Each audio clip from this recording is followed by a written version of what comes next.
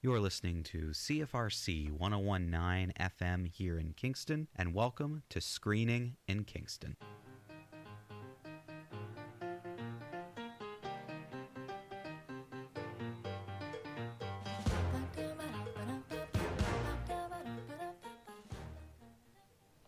I feel super energized for the show now, actually.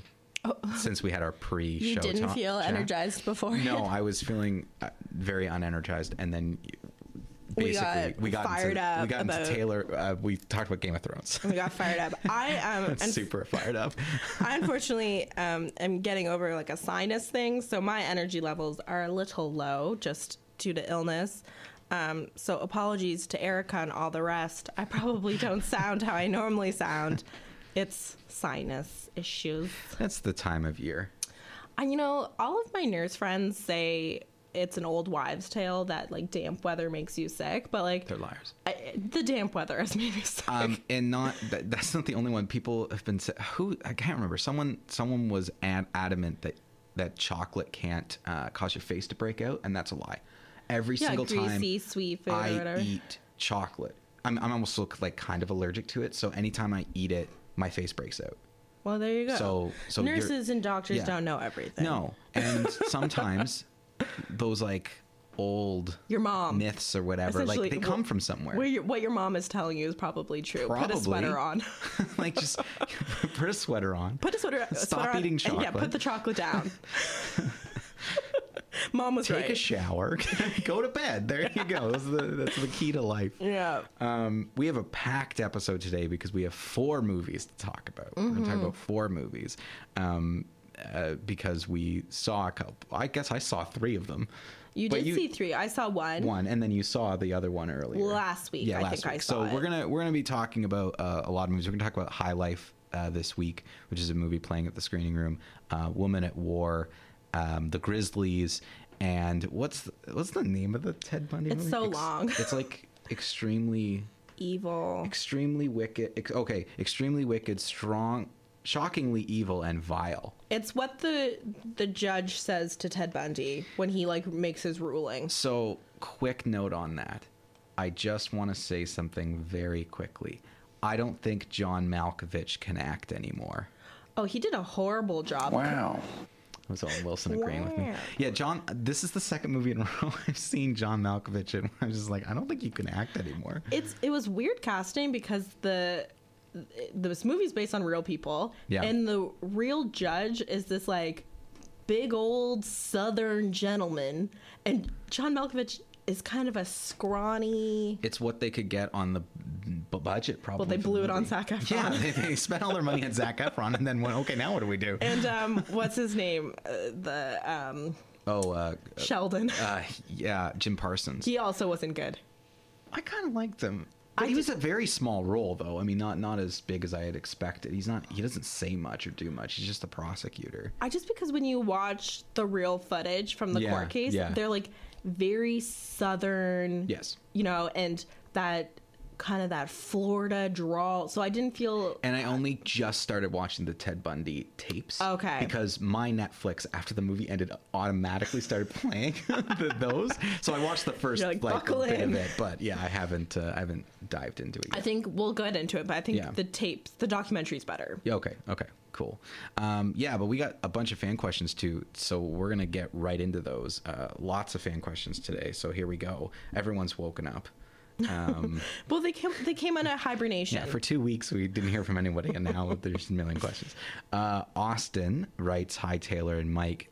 Seeing as it's the 20th anniversary of a lot of amazing films that came out in 1999, The Mummy, The Matrix, etc., would you consider another 90s special that focuses on 1999 films that aren't teen movies?" Taylor brought up that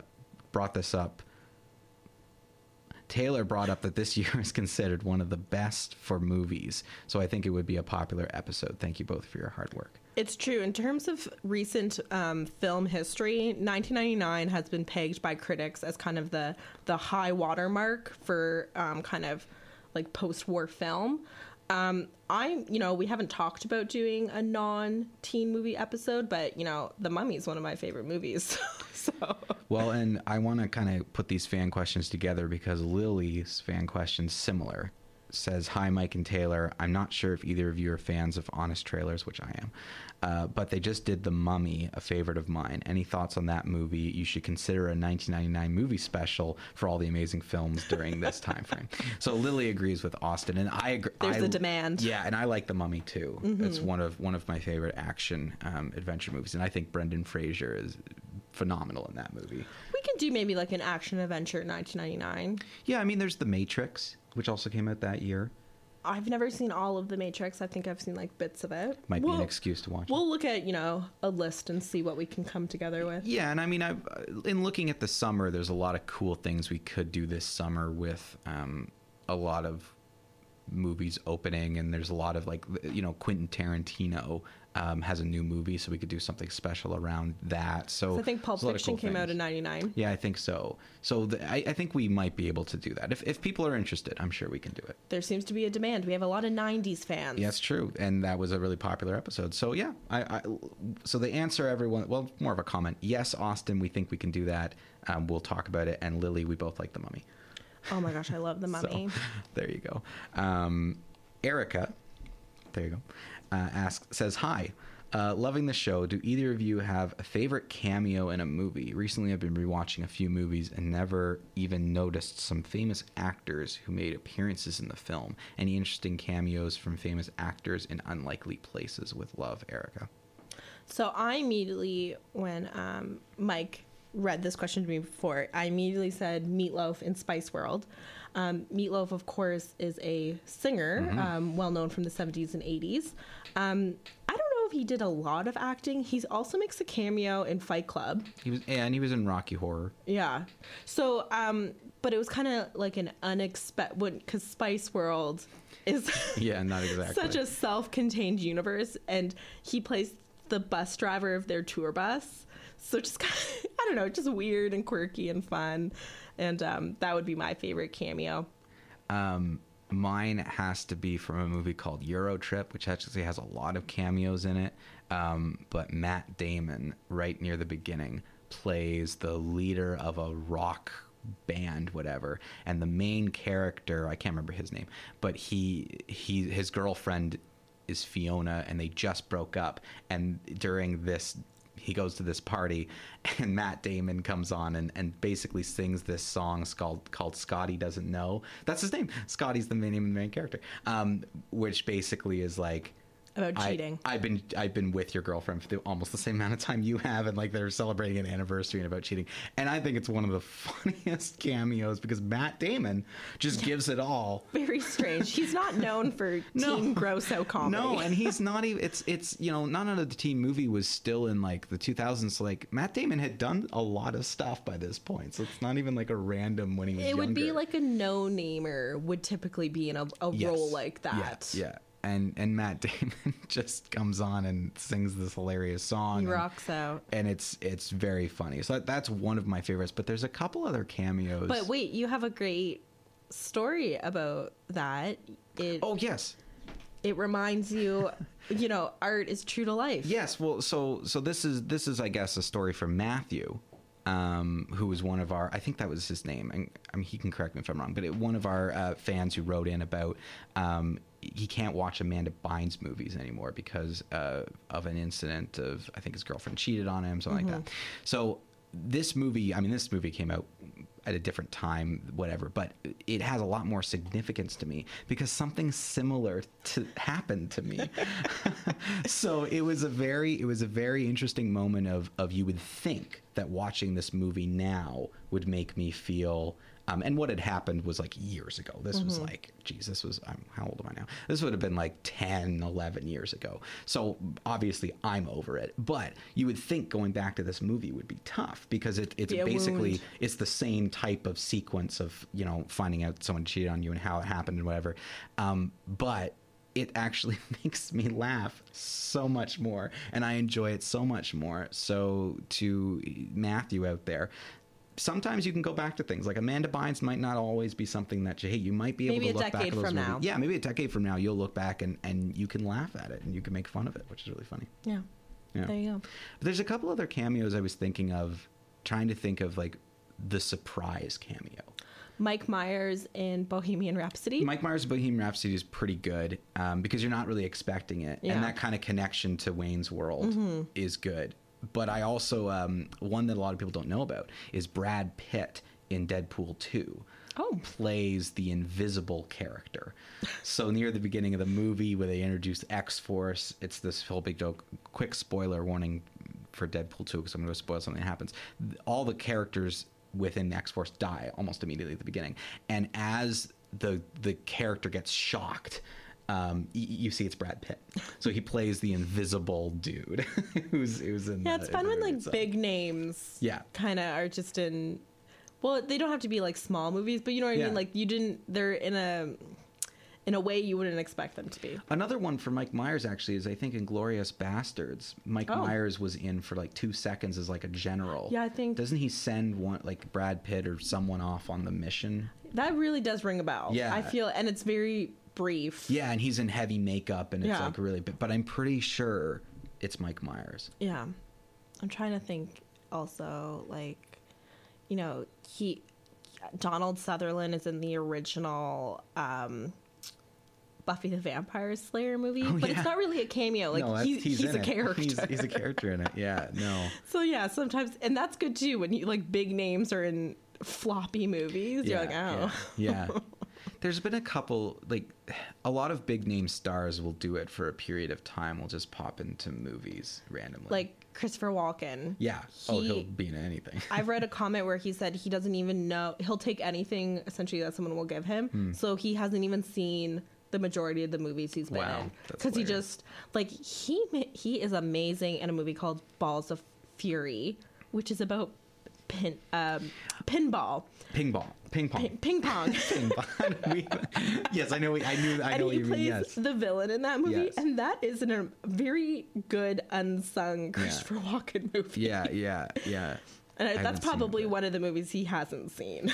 I think was it the tennis player Rory McIlroy who was famous for yelling and screaming at people. Oh, he makes a great cameo in Zoolander. In Zoolander, yeah, that's he appears in Zoolander And plays very, himself. yeah, very briefly, and so does I think Billy Zane is in the original Zoolander. So Oh, like, there's lots of cameos in Zoolander. Yeah, Because it's supposed to be all of the celebrities. Yeah. And Oh, here's a quick good one. Anchorman 2, Harrison Ford.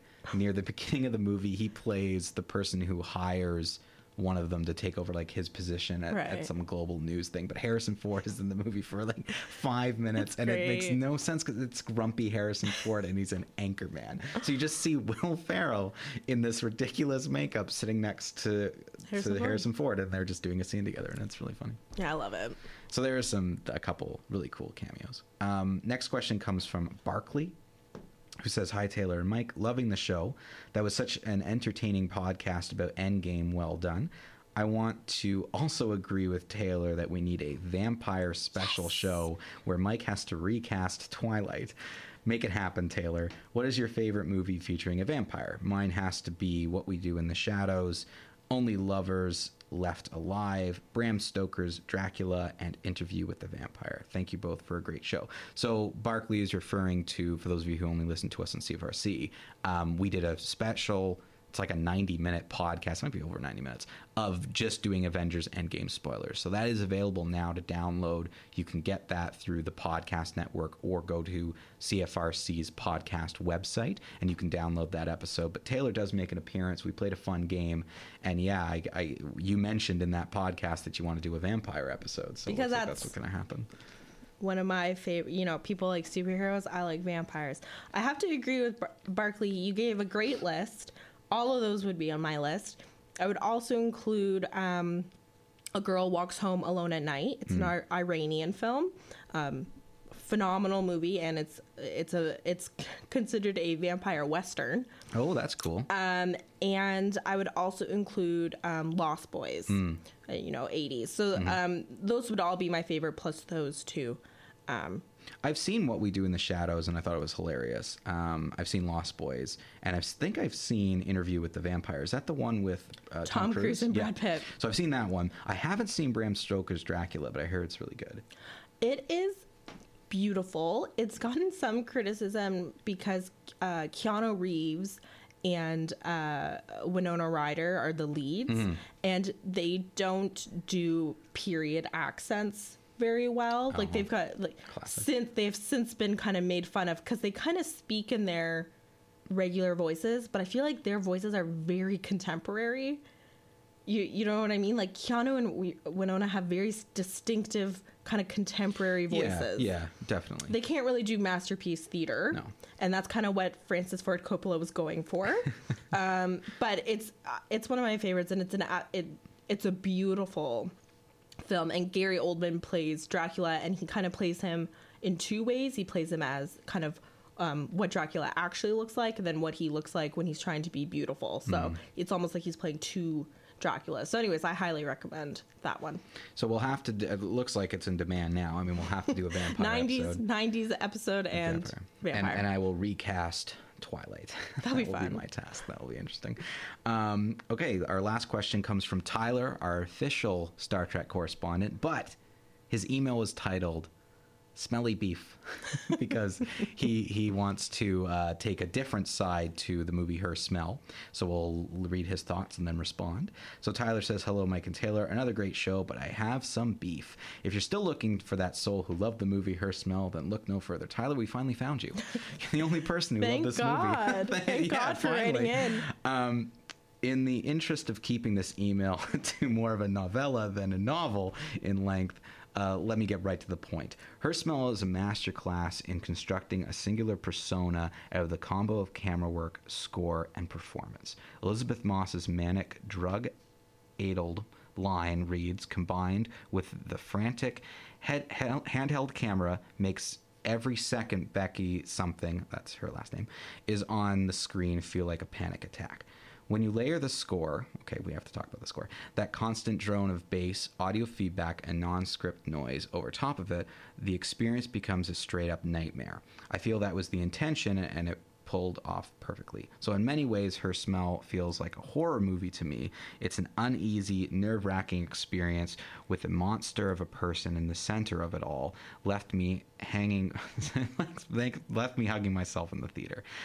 So Tyler, I mean, I agree with one point of it did have a feel for me like a horror movie feels. Like that's what was my comparison to Green Room. It had a very similar trapped atmospheric feel to it. However, the points that Tyler's bringing up are all things I felt actually missed for me. I found the score to be actually quite distracting, whereas Tyler said it added to the nightmare. To me, it was very distracting. Yeah, I didn't like it. And it was very difficult for me to I'm talking structurally, hear what was going on. I had no idea what those characters were saying, which was part of my problem. I like that idea of like, I did feel uneasy and it felt like a horror movie, but to me, there was no payoff. I don't need a jump scare, but I need that to pay off in a way of, what sort of nightmare are we in? And that never happened. Here's a slight spoiler. I tried not to spoil it last week, but it's not. I think it's almost gone from. Yeah, it's been 2 weeks. I feel like we can spoil it a little bit. Yeah. I thought she should have died. I certainly thought this was. If we thought this was like a horror movie, like a traditional horror movie setup, whatever, I don't think she should have lived at the end of the movie. And so just narrative wise, structurally, I didn't think the movie hit any of the marks it was trying to make. I'm glad Tyler got maybe what the filmmaker was trying to do. For me, it was just a lot of misses. I've seen like a woman's downward spiral on film before done much better. What immediately comes to mind is Possession, a movie from the late 80s, which is a horror movie. And I forget the name of the actress, but there's a scene when she's in a subway tunnel and, the camera work is very frantic. She's spinning around, the camera's spinning around. That to me, and I don't remember what the soundtrack was, but I felt like I knew while watching that what the filmmaker was trying to do, and the filmmaker achieved what they were trying to do. And I did not feel like it was a nightmare. I did not feel like it was a horror movie. All I was annoyed. I was annoyed by the soundtrack, annoyed by the dialogue, and annoyed by the performances. I felt that to me, this movie essentially was in 4 parts. So the first part of the movie is up until her first sort of freak out, and then we skip to the recording session. Yeah. The first 20 minutes of the movie, I think I kind of felt the way Tyler did, where I did feel claustrophobic. Yeah, right. I felt like I didn't know what was going on. I felt that it was a mad race, but then it stopped, and it changed styles. Yep. When in the recording studio is nothing like the rest of the movie. Then they go back to another performance, and then she like has a freak out and also almost ODs, and then they have a time skip, right? And then this again, that's different. Like nothing in this movie to me. It wasn't consistent. Yeah, it wasn't consistent, and I felt like it was very strange. It was a strange structure of every 30 minutes changing the tone of the movie, which I didn't disjointed, and I don't know how we were supposed to feel what our relationship to Becky Something was supposed to be. Like, were we supposed to like her? Because like I did not like her, and I wanted her to die. Yeah, I had no sympathy towards her or any character, because even when her baby daddy, ex-husband, whoever the hell he is, opened his mouth, I couldn't hear him. Yeah. I was like, I don't care what you're saying. I can't hear you. I can't hear a word you're saying. We know he was trying to deliver paperwork. 2 people were trying to deliver paperwork to her at different times. Her mother was trying to deliver her paperwork, which we never find out about later. Yeah. And then he was trying to serve her divorce papers. Yeah. But that's not how divorce papers are served. So I don't know. And I think this is the power that film has, right? Where 3 people can have kind of 3 different... Yeah, vastly different experiences in the movie. And I feel like Tyler really got something out of it and seemed to enjoy it. You're very much didn't enjoy it. And I'm kind of leaning towards you, but I can see there were some aspects of the movie merit. I saw some merit in it. I do want to quickly, I don't want to spend a lot of time on this, but quickly talk about his comments about Elizabeth Moss's performance, because you didn't actually like her performance at all. No, I felt like she was just reading lines.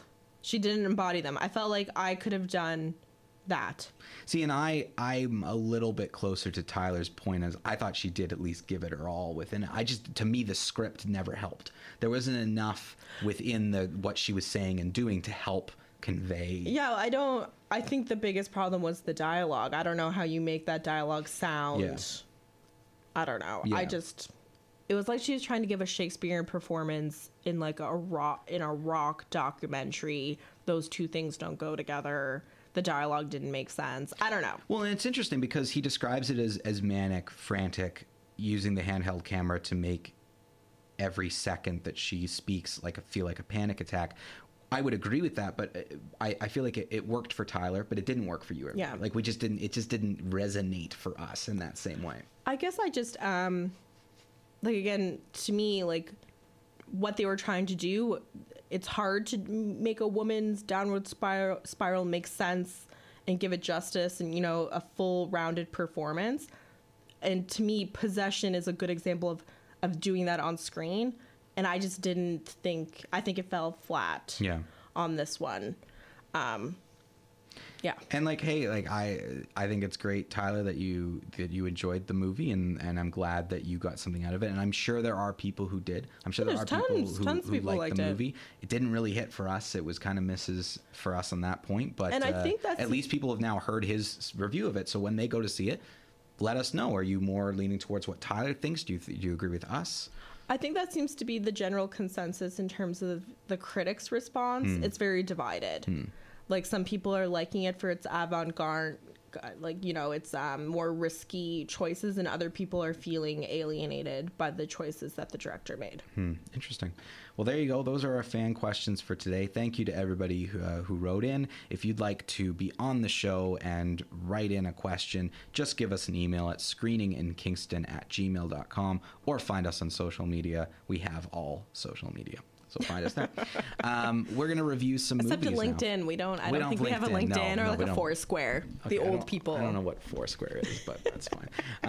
We're gonna review some movies because we have so many to get through. I really want to start with the Wickedly Netflix. Bad. Yeah, so Extremely Wicked, Shockingly Evil, and Vile, which is on Netflix. The movie around sort of the Ted Bundy murders that happened in the 70s, I believe. Yes. At least it starts in the 70s. Starts in the early 70s, and I don't think the case kind of completes until the late 70s. Okay. And I believe, can you spoil history? I feel like we can do a spoiler talk because this is literally real life. Yeah, so there's spoiler talk because you can literally Google this. He was sentenced to death and I believe killed in 89. It was later in the 80s. He went to the electric chair, and it was in the late 80s. Yeah, okay. So it was the murders and the trial sort of concluded the beginning of the 80s, and then he was sentenced to death and put to death in the late 80s. Yeah. So yeah, this movie is a Netflix movie, or at least Netflix is the distributor for it. It stars Zac Efron as Ted Bundy and Lily Collins as name I can't remember because it wasn't relevant, apparently. Even though she's supposed to be the main character. Supposed to be the main character of the movie. Yeah, and I mean, like, that's kind of where I get into my biggest point. issue. My biggest issue is I don't think this movie knew what it wanted to do. I think that it tried, I think, a bit to focus on her and what she was going through as a victim. But I feel like the most interesting parts of the movie for me was Zac Efron as Ted Bundy. 100%. That was the parts of the movie like I was most enthralled in, and I don't even like. I mean, I think I've said before that I think Zac Efron has range that we haven't seen yet. This is the best I think I've seen him in an acting role. I thought he did a great job. I only had like slight issues with his performance. I think 90% of it I liked. I think he didn't quite capture the mania of or like the desperation of Ted, because again, this movie is based on real people. The court case is filmed, and you can see the actual court case. It was one of the first to be televised. Say it was the first to be televised. So he has like the actual source material to go to. You can see Ted and when he's being interviewed, stuff like that. So I feel like Ted Bundy is known for being very charismatic, very chameleon. But having seen the real footage, there's still a mania and desperation behind his eyes when he's pushed to the limit. And I feel like Zac Efron didn't get, he didn't go that final, sociopathic. Yeah. And I don't know if that was a decision by the directors or if, he just doesn't have the ability. It's hard to say because they wanted to give you a very bland, this man committed. Can you believe that a man like this committed all these murders, these heinous? Yeah, I mean, it comes down to, I firmly believe that the director's number one responsibility above all else is to get a good performance out of your actors. Like that is if you do nothing else but that, you've completed your job as a director. So I don't know if it was the director or if like that's just his range, like it was as far as he could go. I totally agree with you. I think that there is something missing, even from what little I know about it. I was a little disappointed at the things we didn't get to see. And I think that was because they made the choice to make this a movie for Netflix as opposed to a TV series. It reminded me at the beginning so much of the O.J. Simpson's drama they did that was like 10 episodes, American Crime Story, that was very well done. Sterling K. Brown was in it, and Cuba Gooding Jr., and that was very well done. And very well received. Yeah, I am shocked they didn't do this as American Crime Story Ted Bundy. Because if they had 10 episodes where they can develop Lily Collins' character, they can develop, spend more time with Zac Efron and see those moments, I don't understand why they didn't do that. The beginning of the movie I liked a lot better than as things moved towards the end, because at the beginning there was even though I know exactly what happened, as someone watching it I was like, well, wait a minute, did he do it? Like there was I had that moment. There was one moment where I felt like the directors want to give you that doubt because Lily Collins has doubt. Yeah. And we're 100%. It's supposed to be her story. Yes. So in the movie, she plays Ted's long-term girlfriend. And sorry, I just can't remember her name. I know, it's horrible. Yeah. Because it's about her. And he says it a lot. So the movie is based on her memoir. Yeah. So it's like, but it doesn't do her. It doesn't do her character service. Doesn't do her any justice. It's not like it's. They don't develop her and who. I can't tell you a single trait about who she is. She works at like a medical office, maybe. And she has a daughter. That's all I know about her. That's it. Like, and then she gets like a chubby boyfriend who is talk about a cameo. Haley Joel Osment, grown up. My other problem with the film is that they didn't want to sensationalize the crimes, so none of the crimes are shown on screen.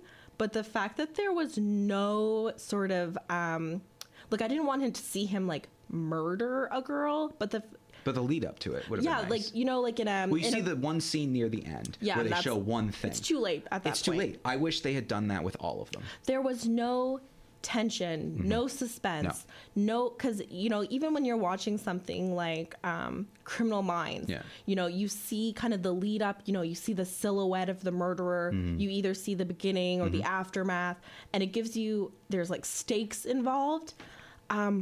There was not like, it's like these crimes happened and then we tuned in 3 days later and are watching the news report. And I think that building that tension would have added to what they were doing at the beginning of the movie, which was making, like, I'm just going from making me go, wait a minute, did he do it? Wait, what is going on? Because they had a lot of time jumps. They had little things, and it was good. Like, it was building the tension of the film. But then I felt like it just lost its way, and it didn't continue to build that tension throughout the entire thing. And it was creepy. There were moments in this film that were creepy and odd, but the consistency wasn't there, and I just never felt as an audience member that talk about being trapped and concealed.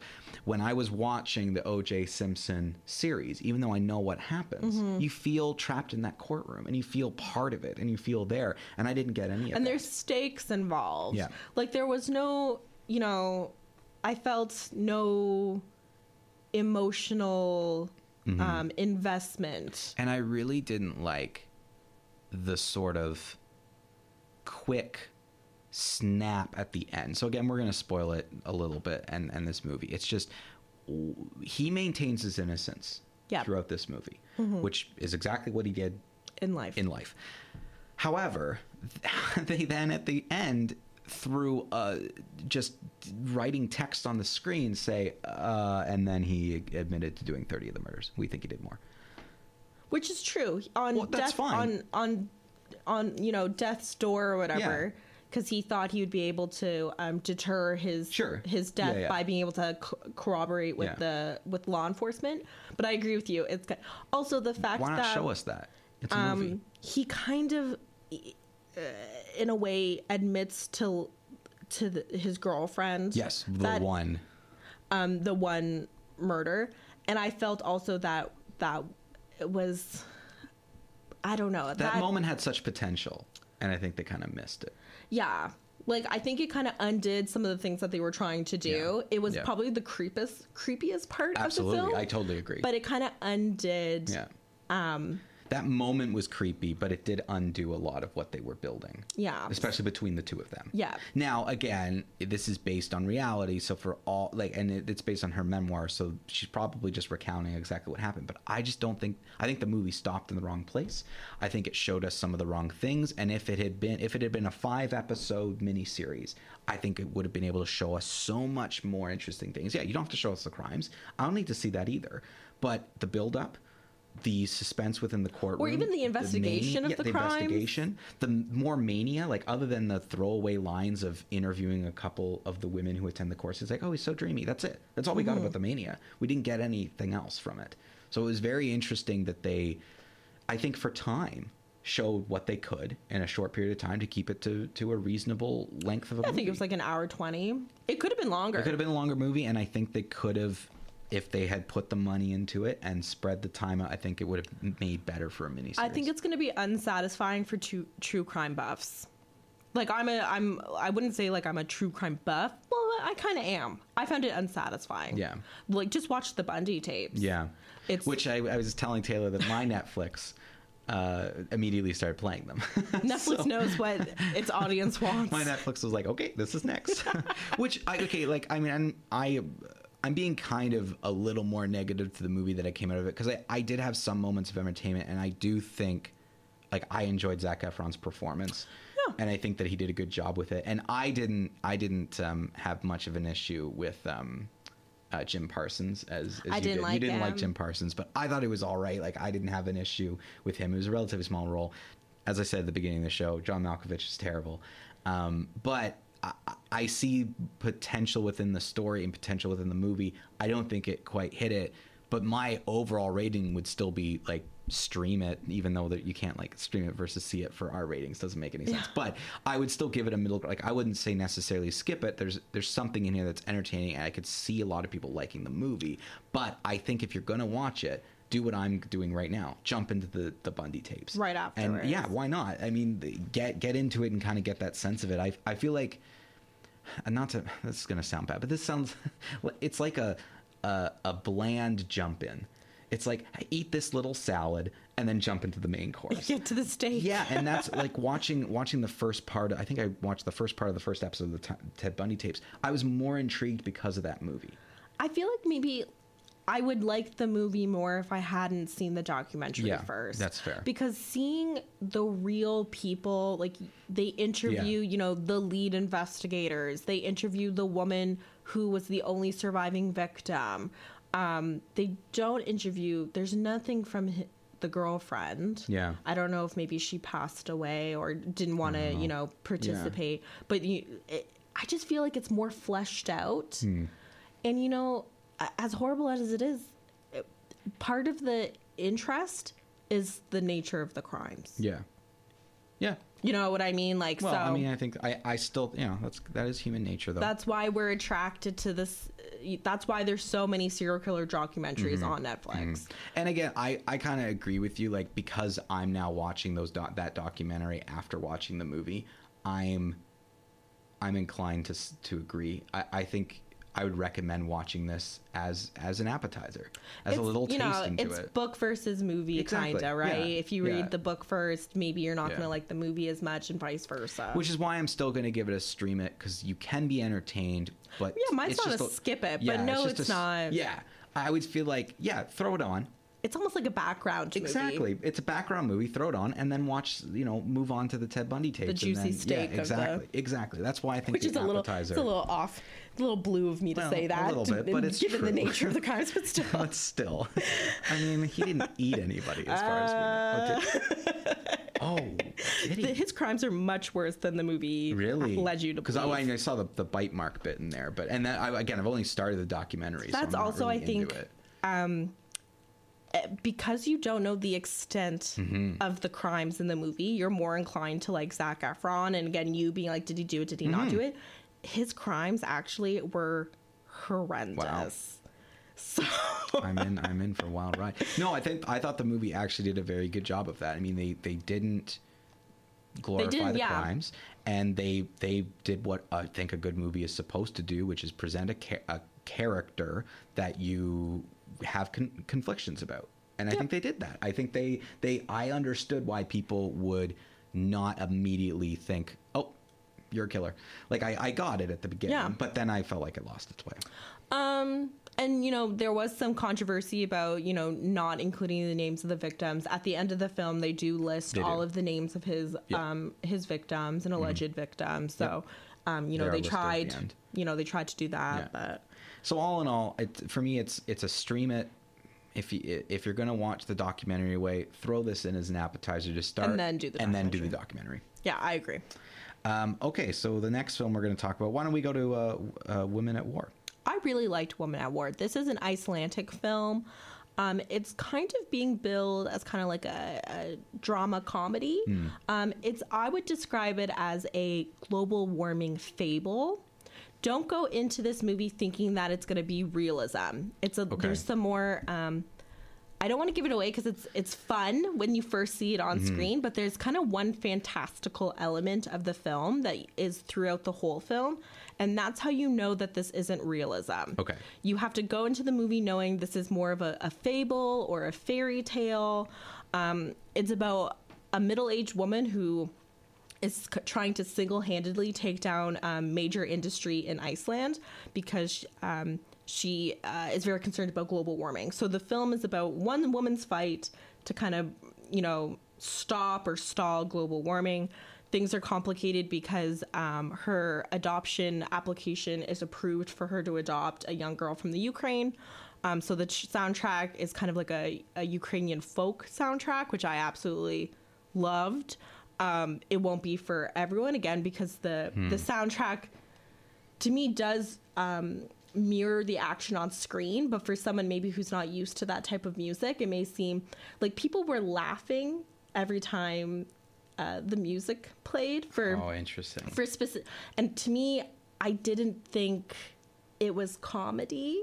I don't personally, like, I didn't think it was a comedic, like, the movie has comedic elements, sure, but I didn't think the music was the comedy. Interesting. So maybe either the audience misread it or I misread the intent. I don't know. But I thought it was a very tight film. You know, I can't remember how long it was, but it's fairly short, and it went by, you know, quick. It didn't feel like it was dragging. Good editing, beautiful cinematography. If you've never seen Icelandic vistas, you're going to see lots of the outdoors. The main actress plays twins, so you get to see her she gives a really good performance. Yeah, so it's the same actress playing each. Yeah, she's playing her own twin. Wow. I think it's well worth a see. I don't really have too many negative things to say about it.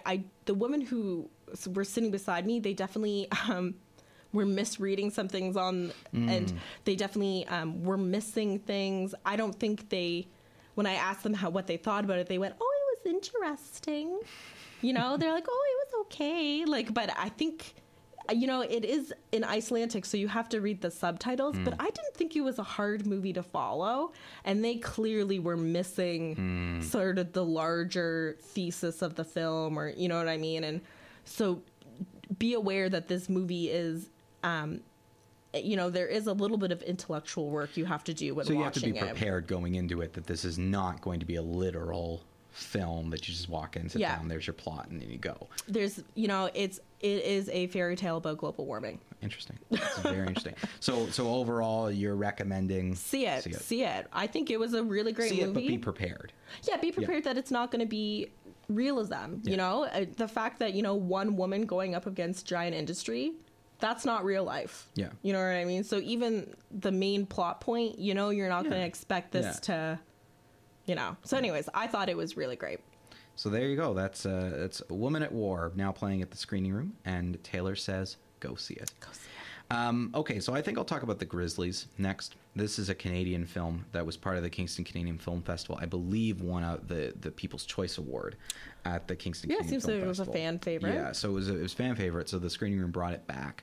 For those of you not in Kingston, the Kingston Canadian Film Festival is a all-Canadian film festival here in Kingston that happens at the beginning of March. So it runs for about a week, and there's quite a few different films that kind of come from all over Canada. This one specifically is interesting in a lot of ways because it dives into Aboriginal culture.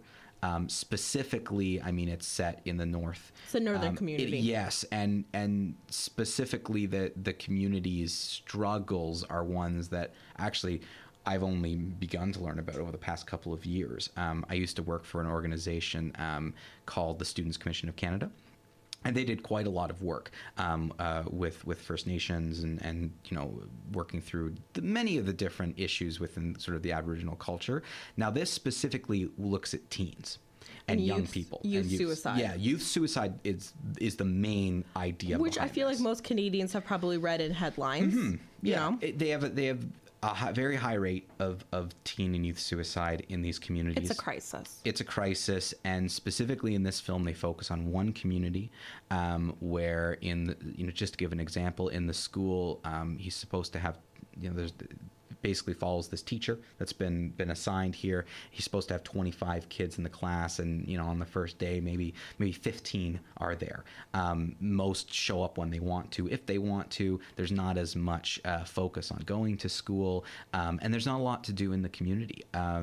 You sort of learn at the beginning one of the main reasons why, not just because of the sort of isolation that they feel as a community. It's there's nothing to do. There's no there's no way for Outlets. There's no outlet for young people in that community other than drugs and alcohol and hanging out and just not doing anything, which can lead to a lot of trouble.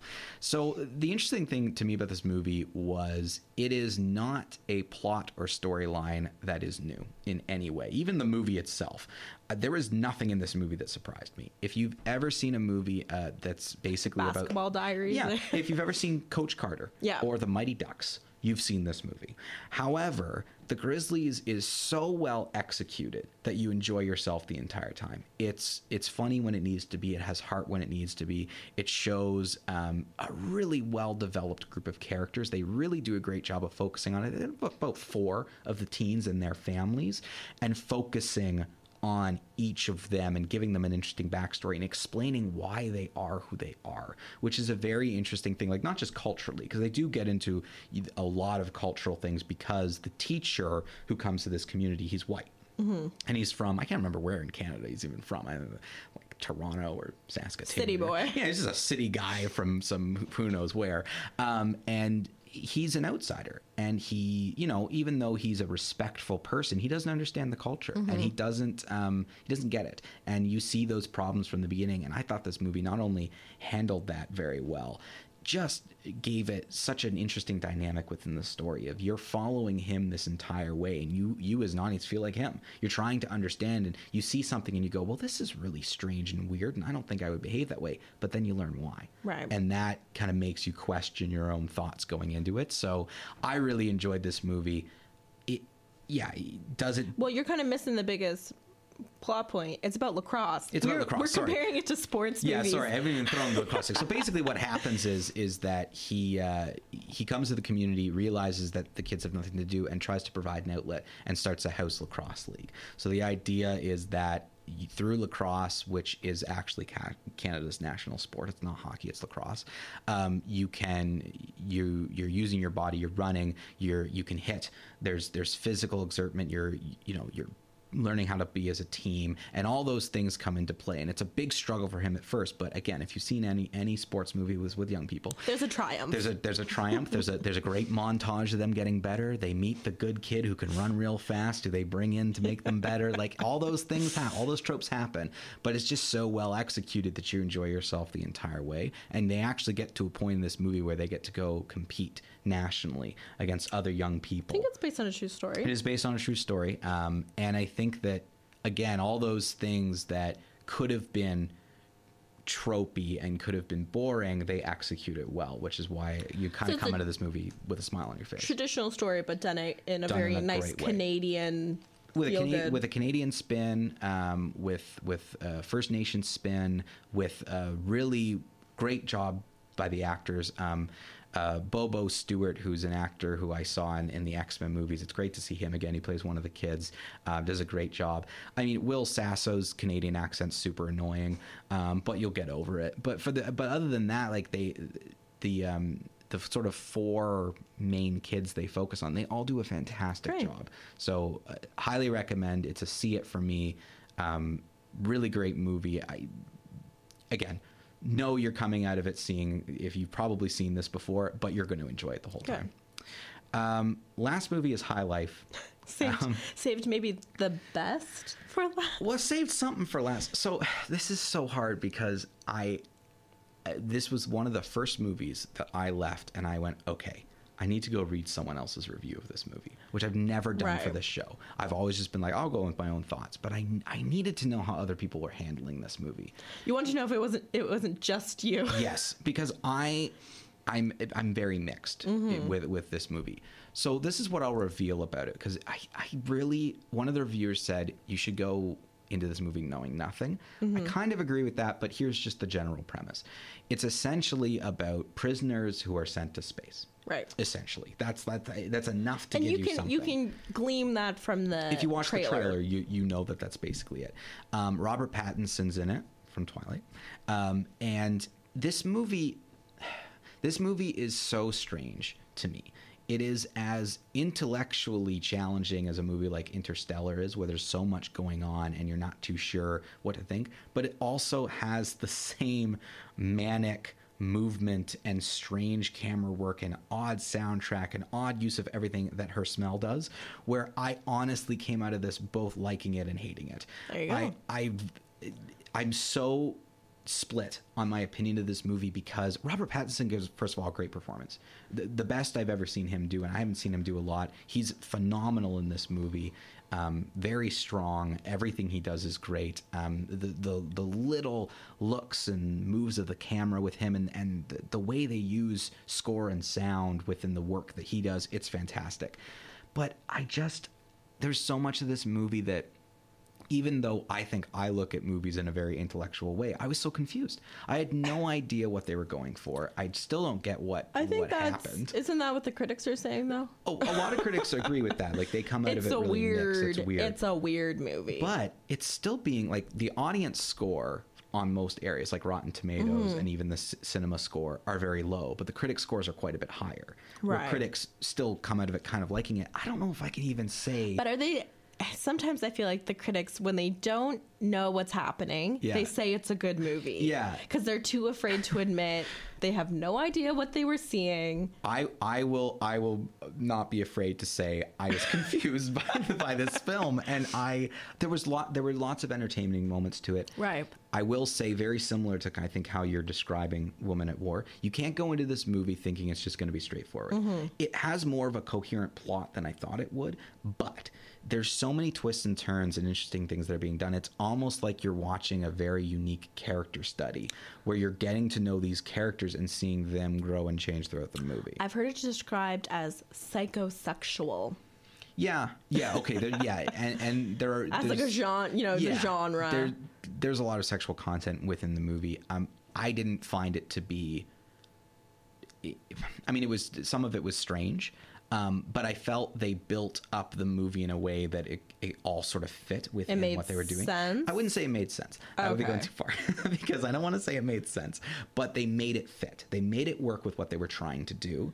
There was still a sense of being uncomfortable and weird within this film, but I do think, unlike Her Smell, for me, the filmmaker executed it a little bit better. Right. I came out of it confused, but in a more questioning way. Like, what did I see? And like, why did she do that? Not that she did it wrong. Exactly. Just like, why did she make that choice? Yeah. Why was the camera doing this? Why were they showing this? That, like, it was more questioning in an intrigued way as opposed to being completely turned off by it. So for me, all in all, like, High Life is a movie that I would say, like, stream it.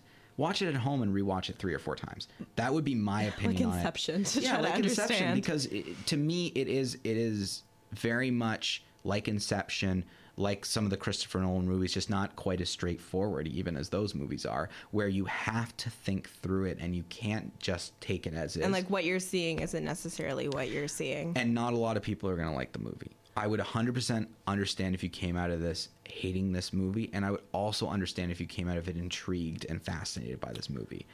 My girl, Nicole, who I talk a lot about, my best friend, saw this on a date. And, she saw this on a date? Yeah, and the young man she was with did not like it, so I can only imagine that there will not be another date. Did she really enjoy the movie?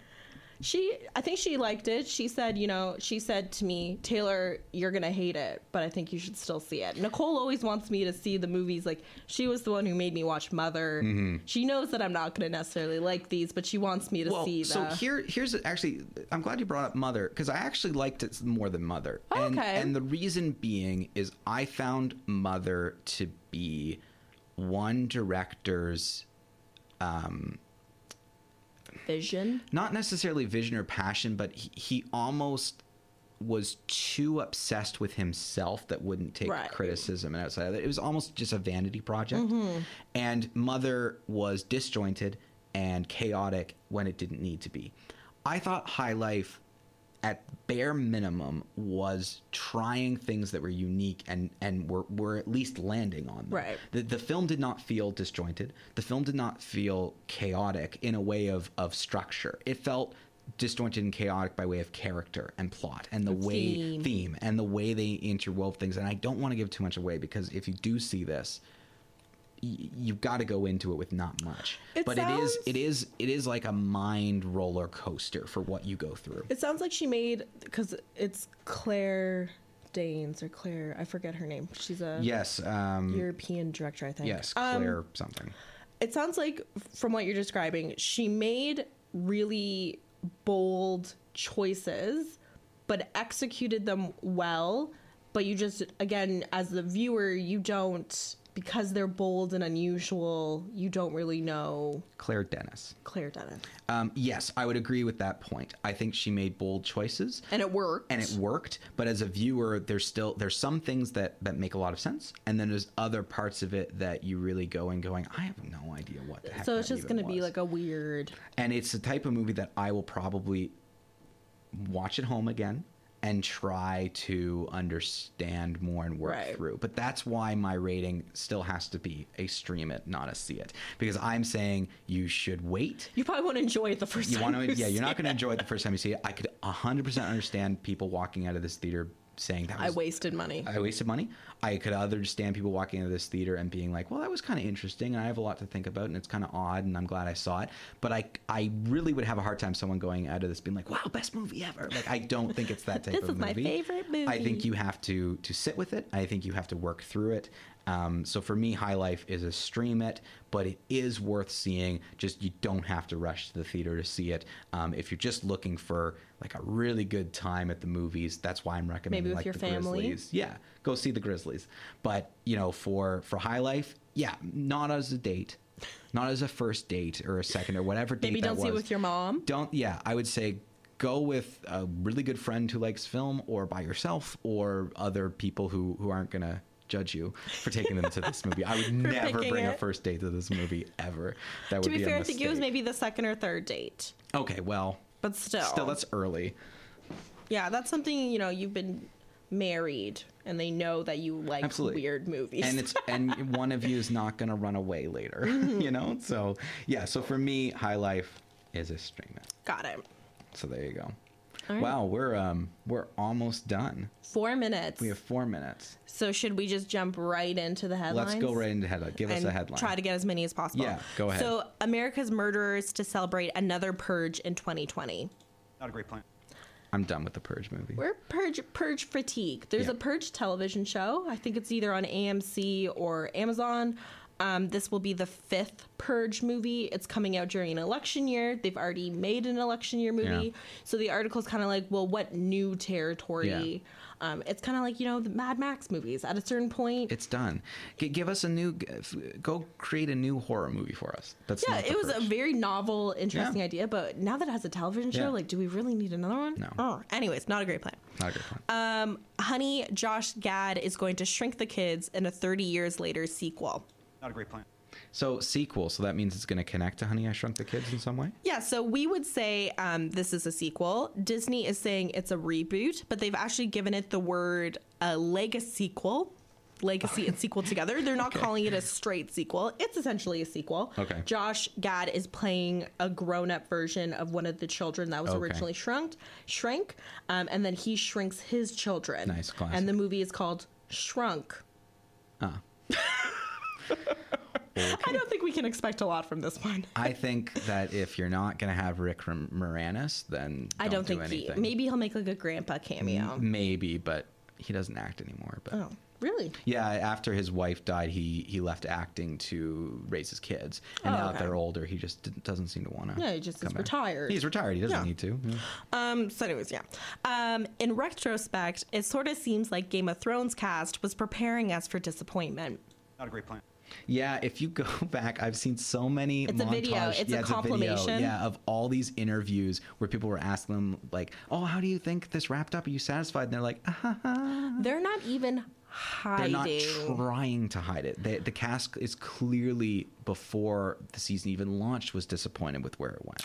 And we're not going to give any spoilers. We're not a television show. We could have a whole podcast just dedicated We to Game of Thrones. Maybe we will after the fact or Yeah. something. Like after the finale, maybe we'll talk some Game of But Thrones. this is kind of last Sunday's episode has been the worst rated episode of the whole series. Critical consensus as well as viewer consensus. It's it's not wrapping up well. No. So, yeah, that's not great. And that's the thing is, like, I think it was just a pure miss for me. There's a lot of great things that I liked about that TV series, but unfortunately for me, it was just a miss. Yeah.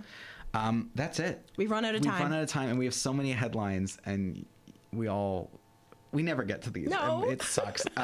We need to do just a mailbag and headline episode where I we can agree. just do fan questions and headlines. Maybe we'll plan that in Yeah. the future.